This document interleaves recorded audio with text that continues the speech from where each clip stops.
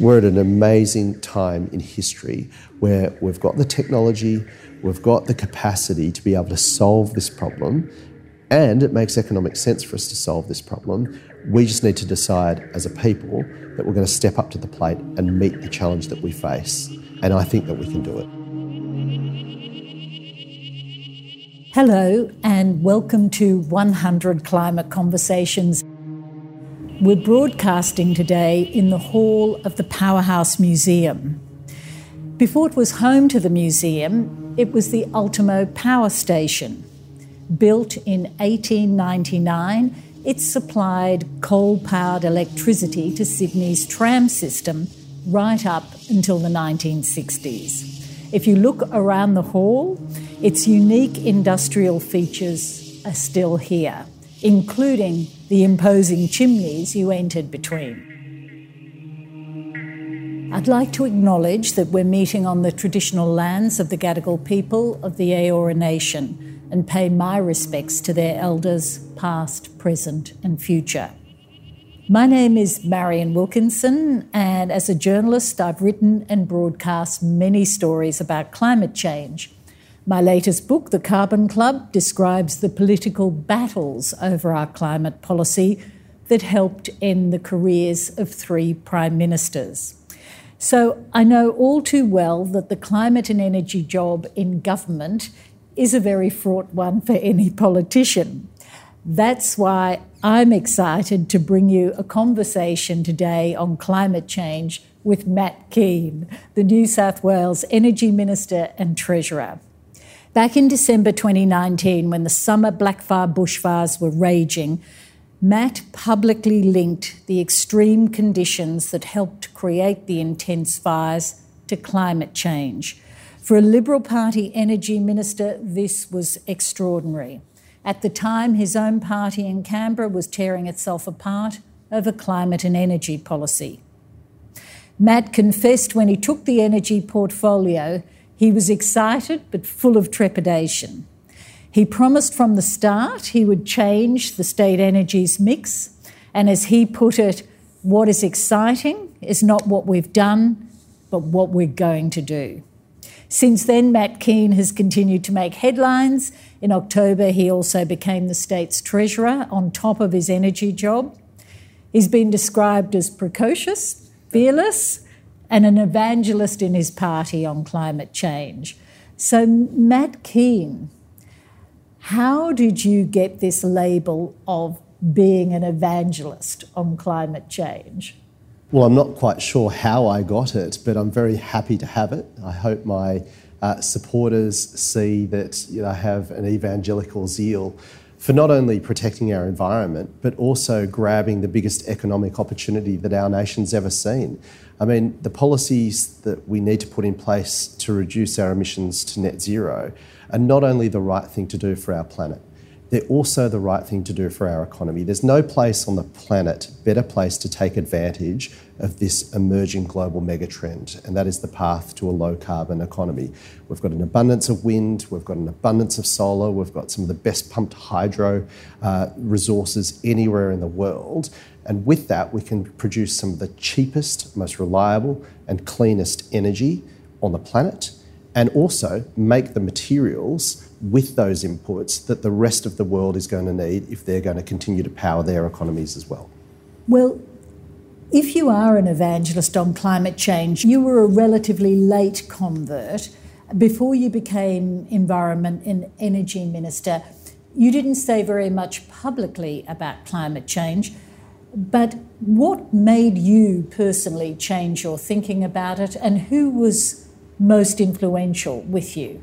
I think a couple of things. So I became the Minister for Energy and Environment, and in that period of becoming a new minister, you read all the briefs, you get access to the best science. And once I got across the brief, understood the issues and saw the enormous opportunities, I just had to make sure that we were putting in place the policies that our kids and their kids and their kids would benefit from. And that's what we've tried to do. So there was no one thing in particular, there was a series of things. But I think also I had an opportunity to go to Europe very early on in my term as the Environment Minister, and I saw firsthand the revolution that was occurring And the penny dropped for me about how far behind we were as a nation and the risk to our prosperity if we didn't act soon. We would lose the opportunity to create new jobs, see capital coming into our country, and see our living standards grow if we ignored where the rest of the world was moving. Well, what was very interesting in May, just after you got the job, was when you said we had to act quickly. Why did you decide to act so quickly? Almost just as soon as you got your feet under the desk, did you fear you wouldn't have that much time? I certainly did. I think in public life, you're only on the stage for a short time, and I don't want to be one of these people that waste the opportunity. I want to make a difference. I want to make my state better, and I want to make my country better. And again, I didn't want to die wondering. We've got an enormous opportunity to do the right thing for our environment, reducing our emissions. Australia faces some of the most severe threats of the world not taking action on climate change.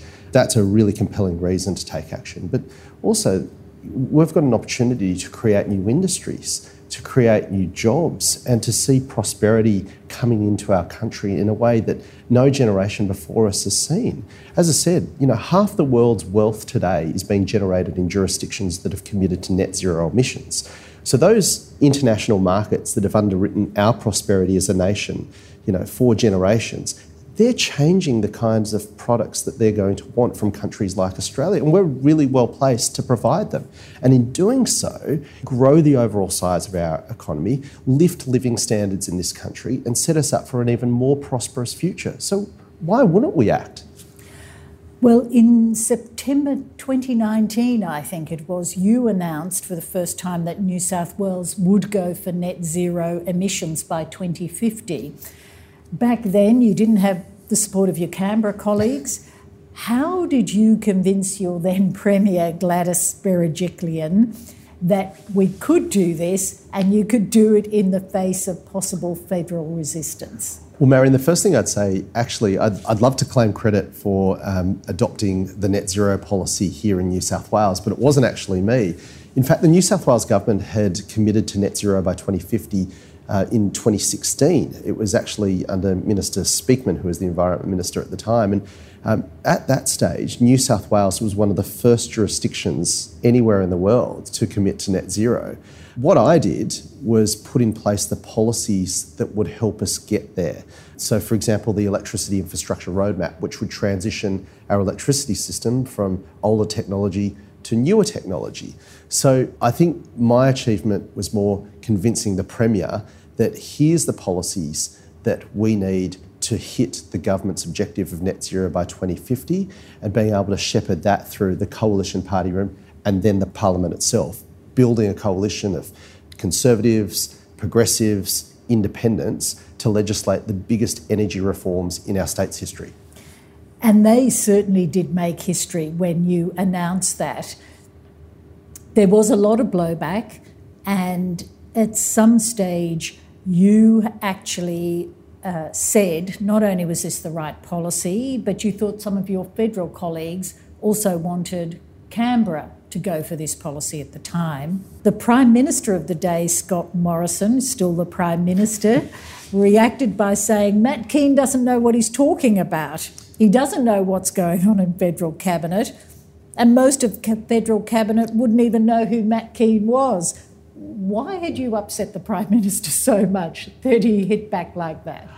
I'm not entirely sure why I upset the Prime Minister saying those things. However, I'm very grateful for the Prime Minister because no one's done more to raise my profile than Scott Morrison. But what I will say is that there were then and there are now a number of people in the coalition party room in Canberra that want to see decisive and responsible action when it comes to climate change. They've moved some way, but there's a lot further that they have to go. And I'm certainly going to continue to be a strong voice on the centre-right side of politics, encouraging us as a nation to take further action when it comes to tackling climate change. Again, because it's not just in our environmental interest to do so, but it's in the nation's economic interest to do so. Well, obviously, one big event that happened around this time was the Black Summer bushfires. And I'm wondering how much you think those bushfires sped up the thinking on climate change in Australia, but in your party, and also the speed with which we had to make the transition. I think the bushfires were transformative when it came to the climate change agenda, largely because it really did shift community sentiment about climate change dramatically. I think for the first time, the community saw a very tangible example of what the scientists have been telling us would happen for decades, and that is that we would be seeing more frequent and more extreme weather events that would impact communities, families, the entire country. And we lost over 1 billion native animals. We saw people taking shelter on beaches to escape the fires. We saw the nation's most iconic city shrouded in smog for weeks. You couldn't not see that and understand that climate change was having a real and tangible impact on our country. There was another momentous event for you that happened at that time. Your child was born, I think your first child? That's right, yes. Tell us about that, and what was that like for it to happen at such a momentous time for the country and also for the very portfolio you were in? Well, I think it really did have an impact on my thinking as a public figure. Again, he was born in the January of the Black Summer bushfires, and I remember leaving the maternity ward only to see my community up in Hornsby shrouded in smoke. And it wasn't normal. I mean, that's not the childhood I had, and I didn't want him and all the other kids of his generation, let alone their kids, knowing in Australia where every summer you'd struggle to breathe because of the impact of these horrendous bushfires, or every wet season you'd see these horrendous floods and huge communities displaced. That's not the type of country I want to leave behind to my kids, nor the type of planet I want to leave behind to the next generation. I think that we have a responsibility, today's generation has a responsibility to hand our planet to our kids better than we found it. And there is no question that unless we take action on climate change, we won't meet that contract to the next generation. I want to sort of shift to the actual energy policy, and I don't want to get too nerdy, so I'm going to rely on you to keep this conversation in English. But you do have an energy plan for New South Wales, and it's based on something called renewable energy zones. I wonder if you could just tell us in a simple way, why renewable energy zones, what are they, and will they actually produce the power we need? Renewable energy zones are effectively modern-day power stations. Our plan in New South Wales is to shift our energy system from older technology like thermal coal to newer technology like wind, solar, pumped hydro, batteries. And the renewable energy zones will give effect to that.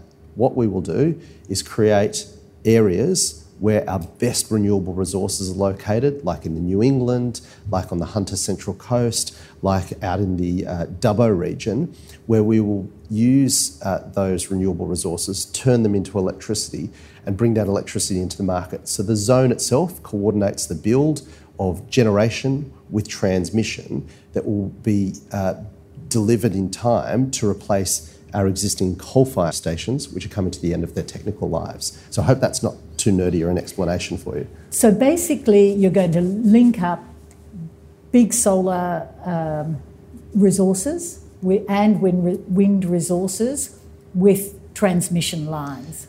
Yeah, we're going to bring wind, solar, and firm it up with things like pumped hydro and batteries. So they're the creation of electrons, and we're going to get those electrons to households and businesses by building big transmission lines. So it's about coordinating new technologies to make sure that we keep the lights on and we bring power prices down in a way that ensures that it's a seamless transition from older technology to these newer technologies. Think of it like an orchestra. You've got different ways of generating the electricity, but combined, they work exactly the same way as the older technology. Now, we know from the latest IPCC report, the major scientific report supported by the United Nations, that all of us around the planet, but here in Australia too, we only have a small window of opportunity to do this, to get it right and to do it quickly. So one of the things about your plan is it is trying to speed up this transition. When you first unveiled it, you got a lot of pushback from your federal colleagues. Did you ever fear you would get sacked as Energy Minister during that period? No, I didn't. I think the beauty of our energy policy is that we look to find common ground, firstly within the New South Wales Liberal Party, amongst Conservatives and Progressives. And then we looked to bring the National Party on board. So I looked to understand what their concerns were about the transition to renewable energy, for example, and sought to design a policy that would overcome those concerns. Then I reached out to the Labor Party, to the Greens, to the Independents, and built a policy based on that common ground. And I think largely our political class in New South Wales, they are committed to ensuring that we solve this challenge in a way that benefits our economy. And that was what the policy did. Certainly the Premier at the time, Gladys Berejiklian, who's someone that I admire greatly, she was hugely supportive and she always had my back, notwithstanding attacks that were coming from other quarters of the political environment. So no, I wasn't concerned. And if I was taken out, then I wouldn't have regretted anything because I was standing up for what was right and what I believed in. And strangely, I think in what was one of those deal of the century moments, you did manage to get the Federal Energy Minister, Angus Taylor, to stump up quite a bit of money for your plan. This surprised a lot of people. But how did those negotiations go? Well, they were quite complex, and I should say we haven't seen a lot of the money that was meant to be coming into New South Wales yet. Notwithstanding that, obviously politics is about the art of the compromise, and notwithstanding that I have some different views around energy policy than my federal counterpart, I look to find those opportunities to compromise and work together, and I think we landed something pretty impressive. We managed to extract billions of dollars of commitment out of the Commonwealth to help us realise our ambition to transition our grid to renewable energy. That work is well underway, and we look forward to the Commonwealth coming to the party and helping to fund those things. Well, let's look at how fast people are saying we have to go, because I think this is where the rubber hits the road in your energy policy. If Australia is going to play its part to get to net zero by 2050, the modelling, according to the Australian Energy Market Regulator, says that we need to get the energy system to about 80% renewables by 2030. That's just 8 years' time. That's on one of the models. Do you think that's too fast? Can we do that? We can absolutely do that. I mean, this AEMO, the engineers who run the system, they're best placed to make recommendations on energy policy, not politicians. What we've done in New South Wales is listen to that advice from AEMO, work with the best engineers and scientists to design a policy that will give effect to their vision. Here in New South Wales, we know that 4 of our 5 coal-fired power stations will come to the end of their technical lives over the next 15 years. I think it will be much faster than that. We've got a plan to be able to deliver more than 80% of our electricity load in New South Wales from renewable sources. In fact, it's a legislated plan which will see 12 gigawatts of renewables built in New South Wales by 2030 and 2 gigawatts of long-duration storage built in that timeframe as well, which is effectively enough capacity to replace our existing coal-fired power stations.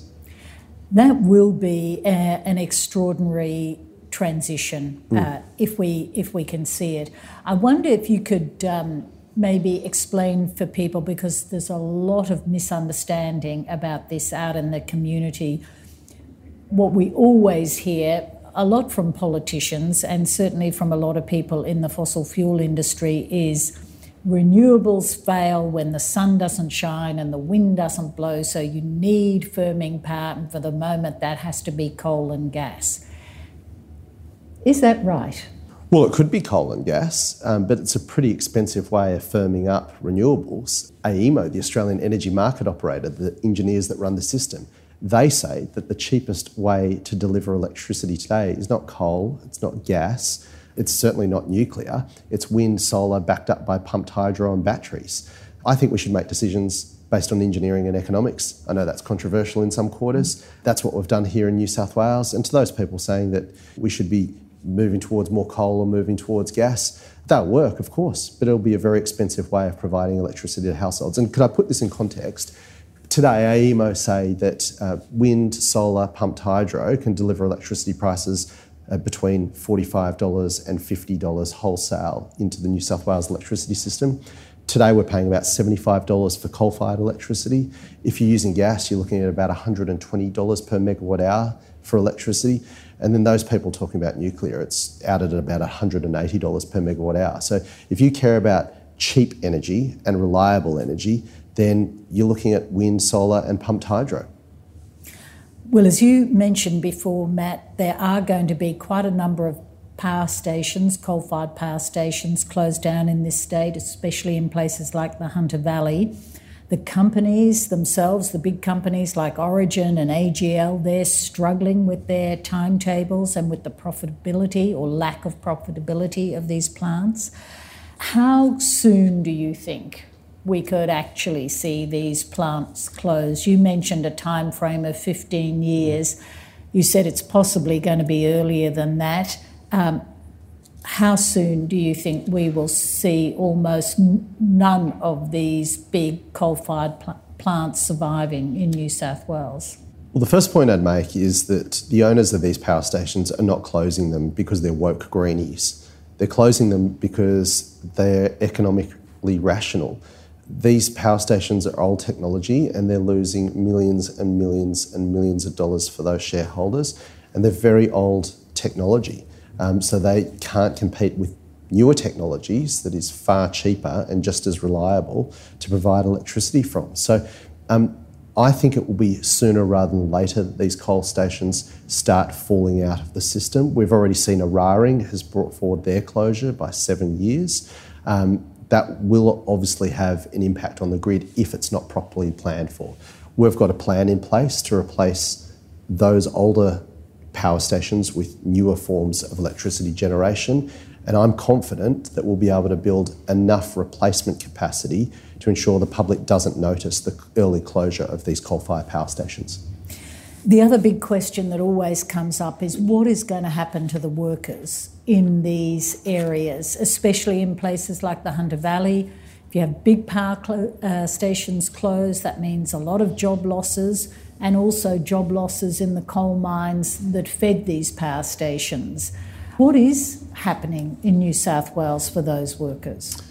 Well, the best way to replace existing jobs is to create new jobs. And what we as a government need to be doing is focusing on building new industries and opportunities in those areas that are currently under threat from climate risk or carbon risk, to ensure that as older industries come to the end of their life, newer industries are located in those areas that provide those high-paying jobs for those workers. I mean, a lot of our workers in the coal industry are highly skilled labour. Those skills are very transferable to other industrial activities, and we need to make sure that we're making the investments in the training, the education of those workers, and also in those industry opportunities to create those jobs close to where the existing ones are. We've got a plan in place to do that here in New South Wales, but there's a lot more that we need to do. Those communities in the Hunter, in the Illawarra, in Gippsland down in Victoria, etc., their jobs are under threat not because of the decisions of domestic policymakers. Their jobs are under threat because of decisions being made in boardrooms internationally and by foreign governments. So we need to prepare for that reality, not ignore that it's happening. That's what we're trying to do here in New South Wales. And as I said, the future for those coal workers is bright, provided we move now, act now, and invest in creating new opportunities, new industries to take advantage of these shifts in global markets. I wanted to ask you about one big project, one big renewable energy project that is very controversial, and that's Snowy 2.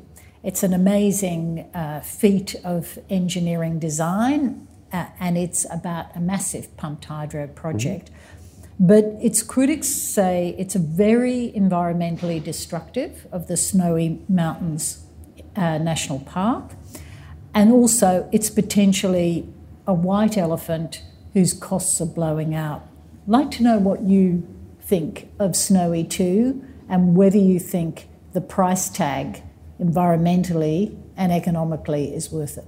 Well, the biggest risk to our environment is us not taking action on climate change. And the biggest contributor to carbon emissions in New South Wales, indeed in Australia, is our electricity system. So the faster we can decarbonise our electricity system, the more likely we are to be able to protect our environment for generations.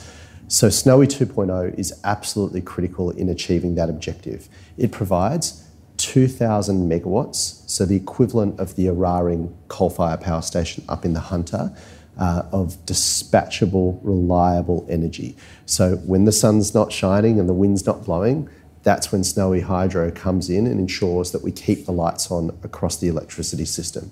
So it's absolutely critical, and in fact, it's probably the most important project if we are to reduce our carbon emissions in the electricity network. So I think, yes, it will have an impact on the national park and some of the biodiversity in that national park.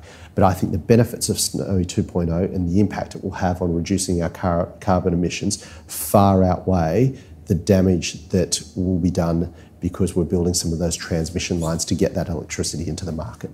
So I think it's you consider the costs and you look at the advantages of doing it, and let me tell you, the benefits of Snowy 2.0 for our environment far and away exceed the cost that they will have.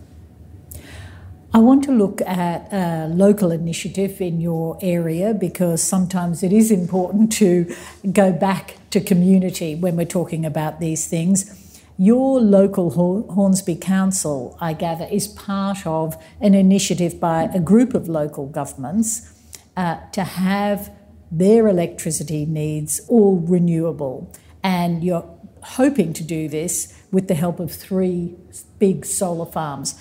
Can you tell us about that project and how it works for the local councils? Well, local councils like Hornsby Council see that they too can make a contribution to reducing carbon emissions for our nation. So they're looking to transition their electricity providers from dirtier fuels to cleaner fuels, and that's exciting. And what that means is that the producers of renewable energy can have confidence to invest in that technology because they know they've got a willing buyer to be able to pay for that investment over the long period of time. So I'm really pleased that councils like Hornsby, City of Sydney, led by Clover Moore, they're similarly leading the charge when it comes to ensuring that they're able to access cheaper, cleaner, reliable energy for their ratepayers. And that's something that we want to encourage. I think the market has spoken. Consumers actually want to do their bit for our planet, and it also makes sense for their hip pockets. I mean, Hornsby Council is actually saving money because they're now sourcing their electricity from renewables. So that's a great thing for the environment, and it's a great thing for Hornsby ratepayers. And I'd encourage more councils to follow the lead of people like Philip Ruddock and Clover Moore, who are leading the way in this space. Well, on this issue of electricity at a local level, I know a lot of people like me, probably a lot of mums and dads of the kids in the audience here, have solar panels on their roofs. But what people are talking about now is, I think I want that home battery. I want to back up what I've got at home. I might want to use it for my electric vehicle, and maybe I'll go off the grid. But are we thinking the wrong way about this in the cities? Is there a difference between the city and the country when we talk about I want my home battery and I want to be self-sufficient? Well, I think distributed energy, individuals producing the energy that they are going to use is a great thing, and people are doing their bit and making their contribution to reducing the impact of carbon in our electricity system. But what I can say to New South Wales households is we've got a plan to ensure that all the electricity, whether it's generated on, people's homes or it's generated through our electricity system, is going to be clean and renewable. So batteries will come down the cost curve, and that will make it the price point more affordable for families and make the economics of having a home battery to capture that solar for times of the day when it's needed. But people don't need to rush out and do that, because we're actually transitioning our entire electricity system to have renewables and clean sources of energy, and that's an exciting thing. And it will also lower household bills again. Now, the other big technology that's talked about is hydrogen. Mm-hmm. And there's a big difference between green hydrogen and blue hydrogen. As we know, one's clean, one's made from fossil fuels. But now there's some talk that hydrogen is being really overhyped, and maybe it's not as important as going with a renewable energy system backed up by batteries that can do a lot of the heavy lifting in things like transport and in things like industry. What's your view? Is hydrogen being overhyped, do you think? No, I don't think so. I think hydrogen is one of the most exciting emerging technologies that we have.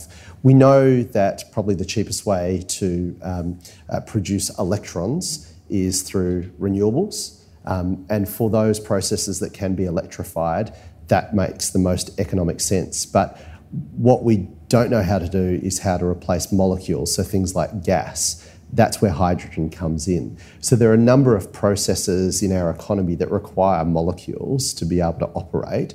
So hydrogen is the only way we can do that in a net zero world. So there are huge opportunities emerging from that. I've been speaking to the South Korean government, the Japanese government, and they've made it very clear to me that hydrogen is going to be the key to decarbonising their economies. Now, they will struggle to produce hydrogen at scale, largely because they don't have the renewable resources and they don't have the land to be able to host that renewable energy infrastructure at scale. That's different to Australia. We've got very cheap, unusable land, particularly in the western parts of our state or, in central Australia. So you can host renewable energy infrastructure and produce electricity prices at very, very low cost, which means that then you can produce products like hydrogen in a more competitive way than anywhere else in the world. So it's a huge emerging industry. I think we can be the Saudi Arabia of solar in the hydrogen world, so we can produce an abundance of hydrogen, which the world is going to need to decarbonise. And that will be a huge industry if we get the opportunity. It'll create thousands and thousands of jobs. They will be well-paying jobs. And it will create an export industry that's bigger than our LNG industry, bigger than our existing coal industry, which is sustainable for generations to come. We would be absolutely mad to ignore this opportunity, because if we miss out, then let me tell you, there is a global arms race on to develop this technology and provide it to the rest of the world. And if we miss that capital investment, then you can kiss goodbye to those opportunities forever. Well, that's a watch this space one, I think. Very quickly, I must ask you about electric vehicles. You, I think, signed the COP26 pledge to boost electric vehicle sales to make 50% of all new vehicles sold in the state electric by 2030. That's just 8 years away. The big complaints are at the moment not enough charging stations, not enough certainty over charging, not enough certainty over whether the electricity we charge with will be renewable. Have we got a long way to go in this country and in this state before electric vehicle take-up will become a reality on a big scale? Yeah, we do have a long way to go, but I think that it will move pretty quickly. All the big car manufacturers are shifting away from combustion engine vehicles to electric. You think about Ford, Holden, General Motors, Toyota. they're all moving to solely electric, and that's before you look at the European car manufacturers. So soon you won't be able to buy anything other than an electric vehicle, and the responsibility for government is to make sure that we can facilitate the entry of that new technology into our market at a price point that's affordable for families across this state. Now that's what we've done in New South Wales. We've put in place policies that will start rolling out the infrastructure to support electric vehicles. We've put in place policies that will lower the price point for people to purchase an electric vehicle. So we think that we will be on track to hit that 50% target for all new cars sold in this state being electric by 2030. But let me say this, if you are serious about hitting net zero emissions, you need to be removing carbon out of the transport system by 2035. And the reason I say that is because the average life of a vehicle on the road is about 15 years. So you can't be selling new vehicles that are combustion engine from 2035. So the car manufacturers realise that. The New South Wales government realises that. That's our target, to be able to facilitate an orderly transition, to be able to accept that new technology into the marketplace by 2035. And it's going to happen whether people like it or not. If we don't get these policies right, then New South Wales, indeed Australia, will just become the dumping ground for the vehicles the rest of the world doesn't want. There'll be more expensive vehicles, there'll be high polluting vehicles. That's not the future of this country. We should embrace the change. We should grab this new technology. It's better for consumers, and they're great cars to drive, Marion. Well, you are indeed, I think, an evangelist for your clean energy policies here in New South Wales. But your critics say the state government here is still allowing coal and gas companies to massively expand their developments in this state, despite all the warnings that no new fossil fuel projects should be getting underway. Do you think that you risk increasing political conflict, especially with young people in this state, over this contradiction? No, I don't think so. I think that global markets are going to determine the shelf life of coal, and right now those markets are still demanding coal. But what we do know is those markets are rapidly changing.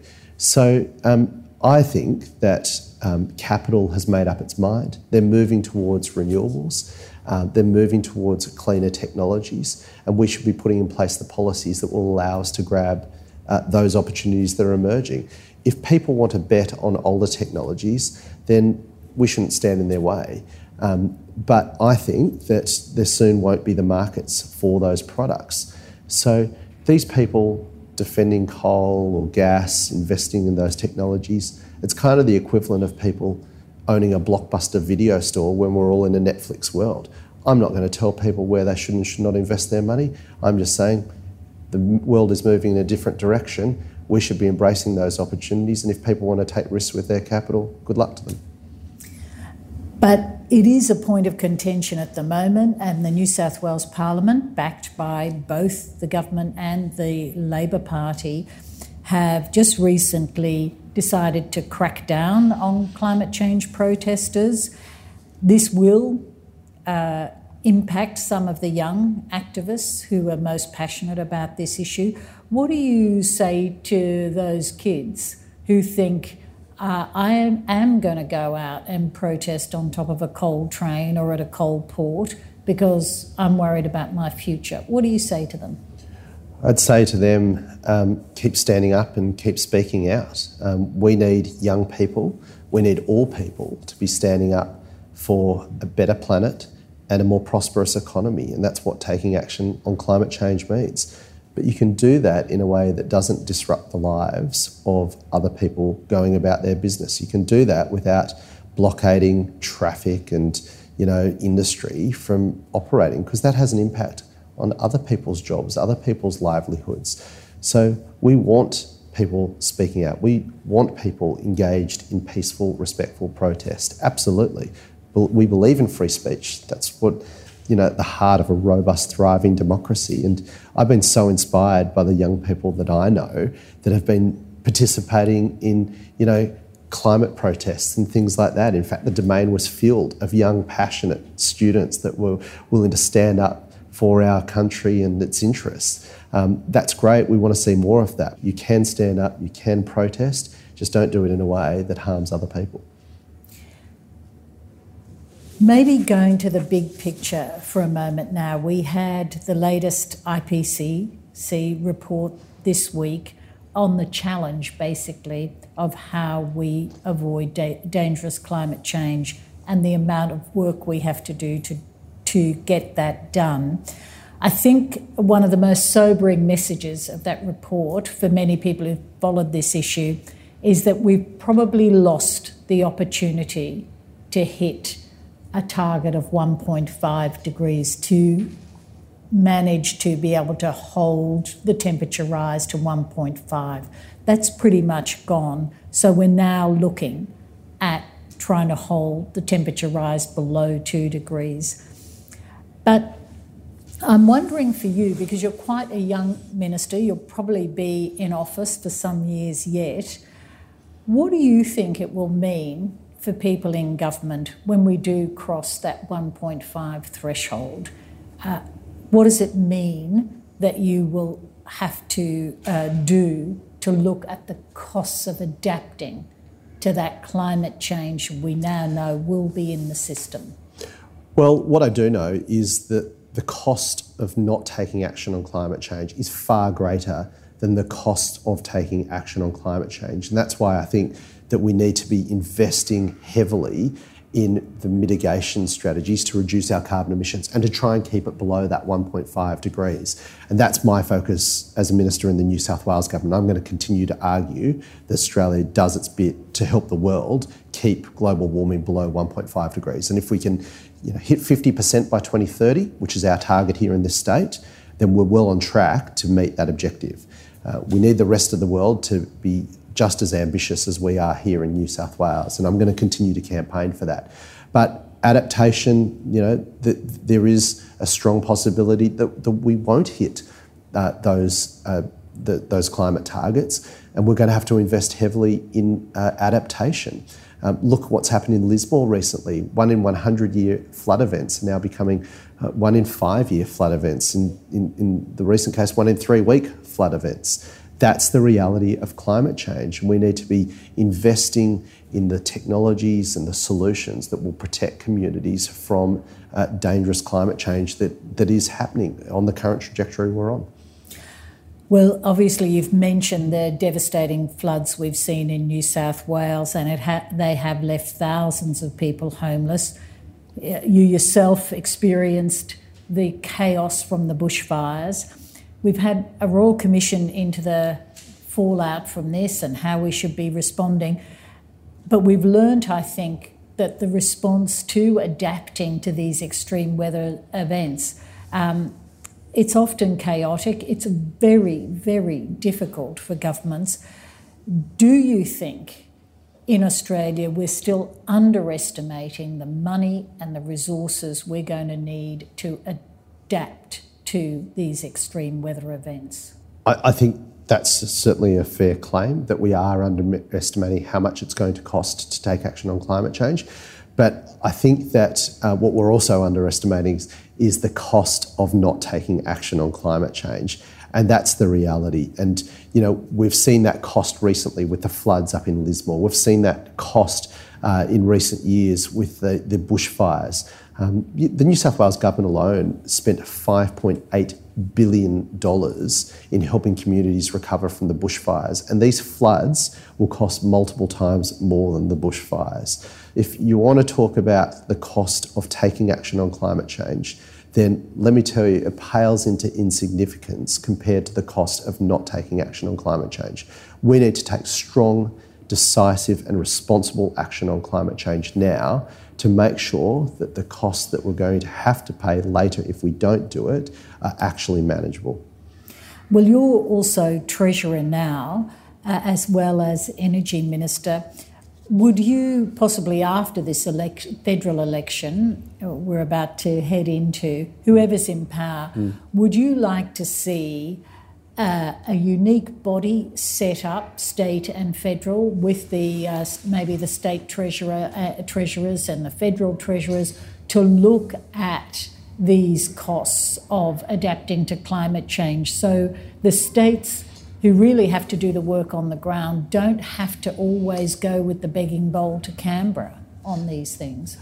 Well, I think that one of the best things that came out of the pandemic was the way that the different states and territories represented by different political parties put aside their differences and worked in the national interest. And I think we should be taking the same approach when it comes to tackling climate change or mitigating or adapting to the risks that climate change is presenting. So absolutely, I want to work with anyone, regardless of their political colour, regardless of the level of government, to not only do our bit to protect our planet, but to grab these enormous economic opportunities that are presenting themselves. I mean, we'd be mad to pass this up. So, Marion, to your point, yes, absolutely.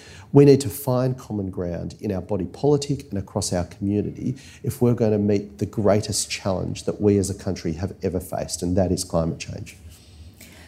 As a minister who is right in the thick of this, how much personal responsibility do you feel for what happens about taking on this planetary emergency? And I'm wondering sometimes, how do you keep your optimism? Do you not get overwhelmed when you read some of these reports about what's coming down the line?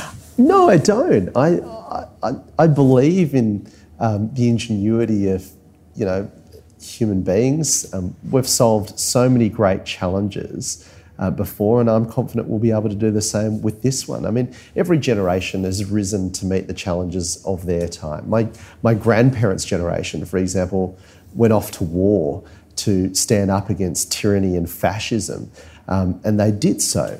My parents' generation, they fought for greater civil rights in our community, greater women's rights, greater Indigenous rights, great challenges of their times. There was a generation that stared down the discrimination of the HIV and AIDS epidemic and created a society where we were able to find the medicines and design the science to be able to address that.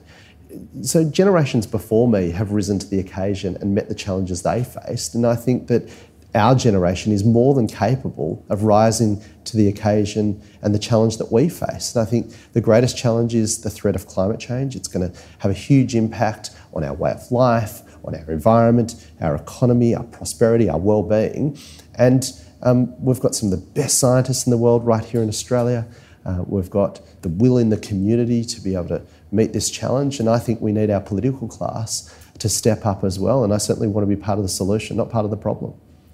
Well, your son, born during the Black Summer bushfires, when he gets to the age of some of these students in the audience here today, are you confident you'll be able to give him your sense of optimism about his future in a warming world? Yeah, I am.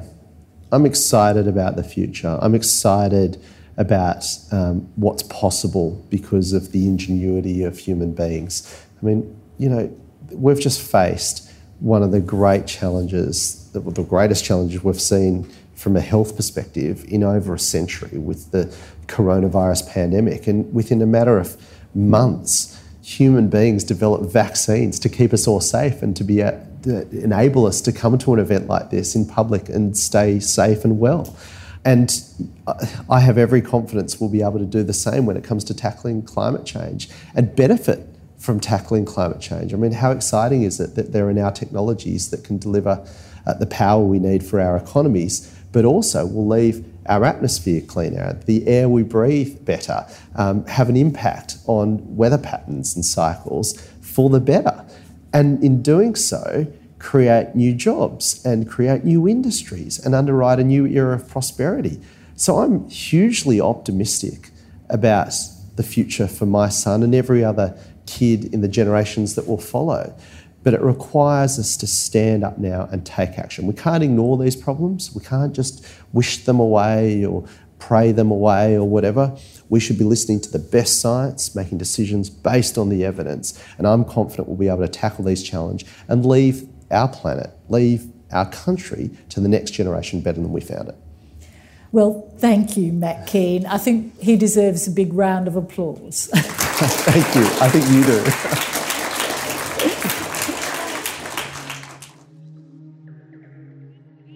To follow this program online, you can subscribe wherever you get your podcasts and visit the 100 Climate Conversations exhibition or join us for a live recording. If you'd like to do that, go to 100climateconversations.com. Thank you so much today for listening. This is a significant new project for the museum, and the records of these conversations will form a new climate change archive, preserved for future generations in the Powerhouse collection of over 500,000 objects that tell the stories of our time.